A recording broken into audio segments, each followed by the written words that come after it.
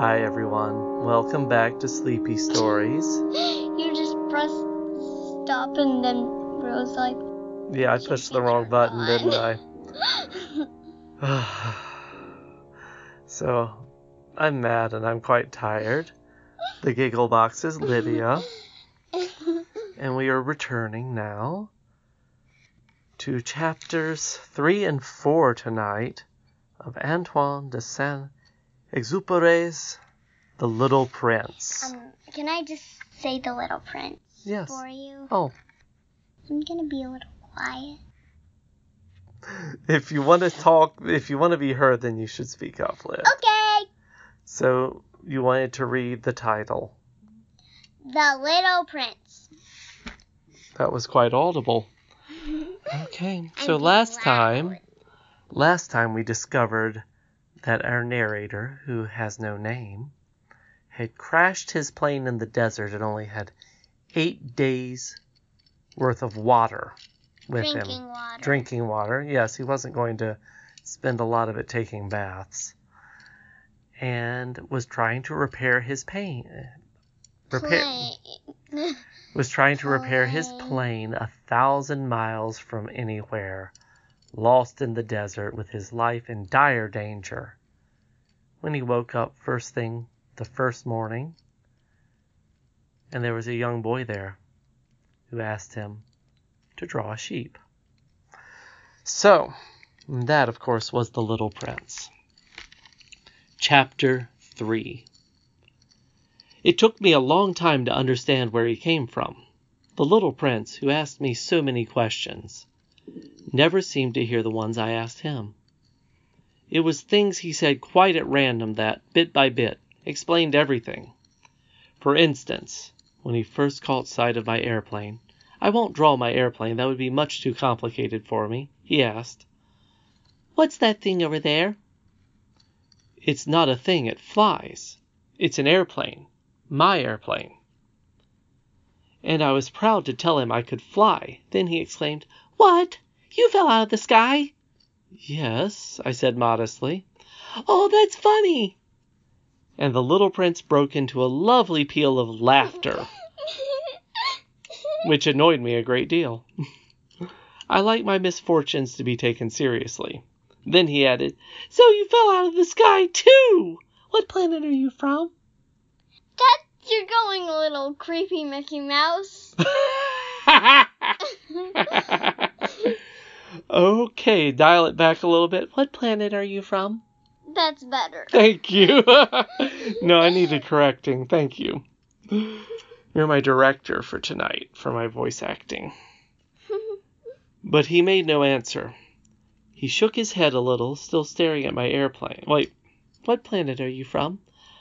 That was when I had the first clue to the mystery of his presence, and I questioned him sharply. "Do you come from another planet?" But he made no answer. He shook his head a little, still staring at my airplane. "Of course, that couldn't have brought you from very far." And he fell into a reverie that lasted a long while. What's a reverie?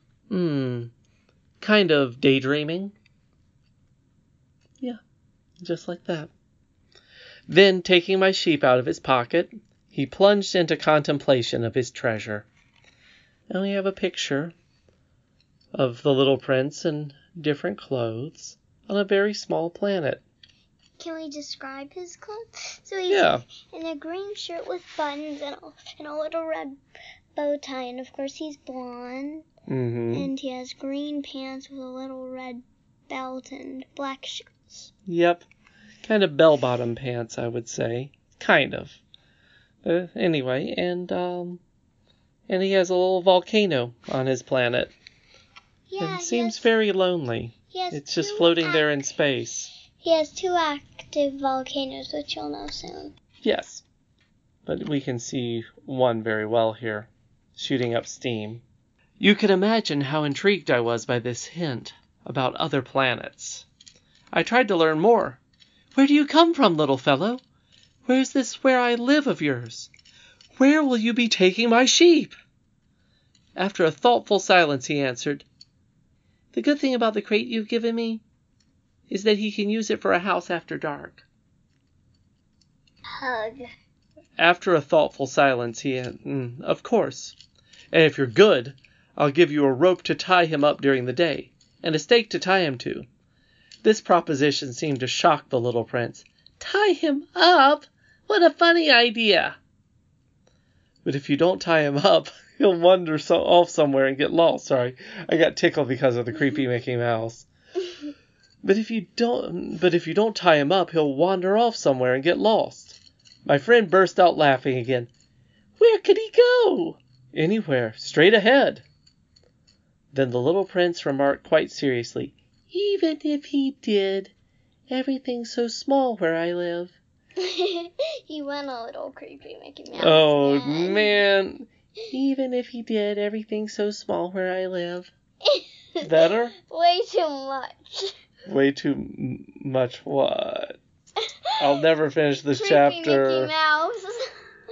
Even if he did, everything's so small where I live. And he added, perhaps a little sadly, Straight ahead. You can't go very far. Chapter 4. That was how I learned a second very important thing, which was that the planet he came from was hardly bigger than a house. That couldn't surprise me much. I knew very well that except for the huge planets like Earth, Jupiter, Mars, and Venus, which have been given names, there are hundreds of others that are sometimes so small that it's very difficult to see them through a telescope. When an astronomer discovers one of them, he gives it a number instead of a name. For instance, he would call it Asteroid 325. I have serious reasons to believe that the planet the little prince came from is Asteroid B612. Sorry for my stomach growl. I didn't hear that. It growled. Mine too. This asteroid had been sighted only once by telescope, in 1909, by a Turkish astronomer, who had then made a formal demonstration of his discovery at an international astronomical congress. But no one had believed him on account of the way he was dressed. Yeah, because he has a big hat with a wiggling thing. It's called a fez. A fez, and there's some gray hair sticking out, and it kind of looks trashy. He has robes with a sash, a red sash around it. And admittedly, his face is very red, red and white, so it does make him look a bit like a clown. Yeah. But did it change what he was saying? No. Grown-ups are like that. And I do love this picture of him looking through his telescope at the stars. Yeah, and there's a little yellow thing. I think that's the little thing that it's his tassel. The tassel on his fez. He has a very long tassel. Fortunately for the reputation of asteroid B612, a Turkish dictator ordered his people on pain of death to wear European clothes. That's true. The astronomer repeated his demonstration in 1920 wearing a very elegant suit. And there's the picture of him in the suit, right? And this time everyone believed him. If I've told you these details about asteroid B612, and if I've given you its number, it is on account of the grown-ups. Grown-ups like numbers. When you tell them about a new friend, they never ask questions about what really matters. They never ask, what does his voice sound like? What games does he like best? Does he collect butterflies? They ask, how old is he? How many brothers does he have? How much does he weigh? How much money does his father make? Only then do they think they know him. If you tell grown-ups, I saw a beautiful red brick house with geraniums at the windows and doves on the roof, they won't be able to imagine such a house. You have to tell them, I saw a house worth 100,000 francs. Then they exclaim, what a pretty house. So if you tell them, the proof of the little prince's existence is that he was delightful, and he laughed, and that he wanted a sheep. When someone wants a sheep, that proves he exists. They shrug their shoulders and treat you like a child. But if you tell them the planet he came from is asteroid B612, then they'll be convinced and they won't bother you with their questions. That's the way they are. You must not hold it against them. Children should be very understanding of grown-ups. We do need a lot of understanding. Daddy. Yeah? I want to go to bed. Well, you also wanted to read another couple chapters, honey. We're almost done here, though. It's only funny to me because you were the one who was like, let's keep going. But you're very tired. Why don't you climb in bed? It's a good idea, huh? Riley. I will tuck you in. But of course, those of us who understand life couldn't care less about numbers. I should have liked to begin this story like a fairy tale. I should have liked to say, once upon a time, there was a little prince who lived on a planet hardly any bigger than he was, and who needed a friend. For those who understand life, that would sound much truer. The fact is, I don't want my book to be taken lightly. Telling these memories is so painful for me. It's already been 6 years since my friend went away, taking his sheep with him. If I try to describe him here, it's so I won't forget him. It's sad to forget a friend. Not everyone has had a friend. And I might become like the grown-ups who are no longer interested in anything but numbers. Which is still another reason why I've bought a box of paints and some pencils. It's hard to go back to drawing at my age, when you've never made any attempt since the one of the boa from inside and the one of a boa from outside at the age of 6. I'll certainly try to make my portraits as true to life as possible, but I'm not entirely sure of succeeding.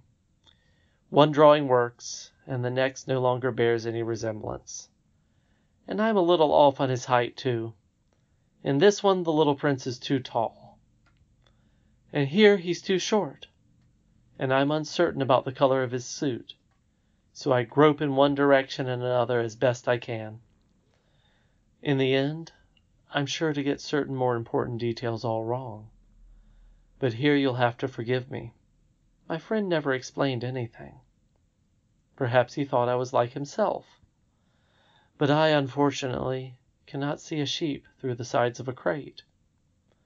I may be a little like the grown-ups. I must have grown old. That's sad. It is. Yeah. It's sad. I think he feels sad when he's telling that part of the story. There's a lot of regret there. And I think he misses the little prince. Is the little prince real? He's real in the story. Is he real in real life? Well, I've never met him. I've never heard about anyone meeting him. I think he is just a story, but I'm just a grown-up, so I wouldn't trust me on this one necessarily. Something like that, yeah. All right, everyone. Chapters 3 and 4 of The Little Prince. I can't wait for already.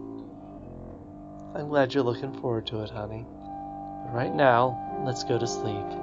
Yeah, there's cheese. And have pleasant dreams.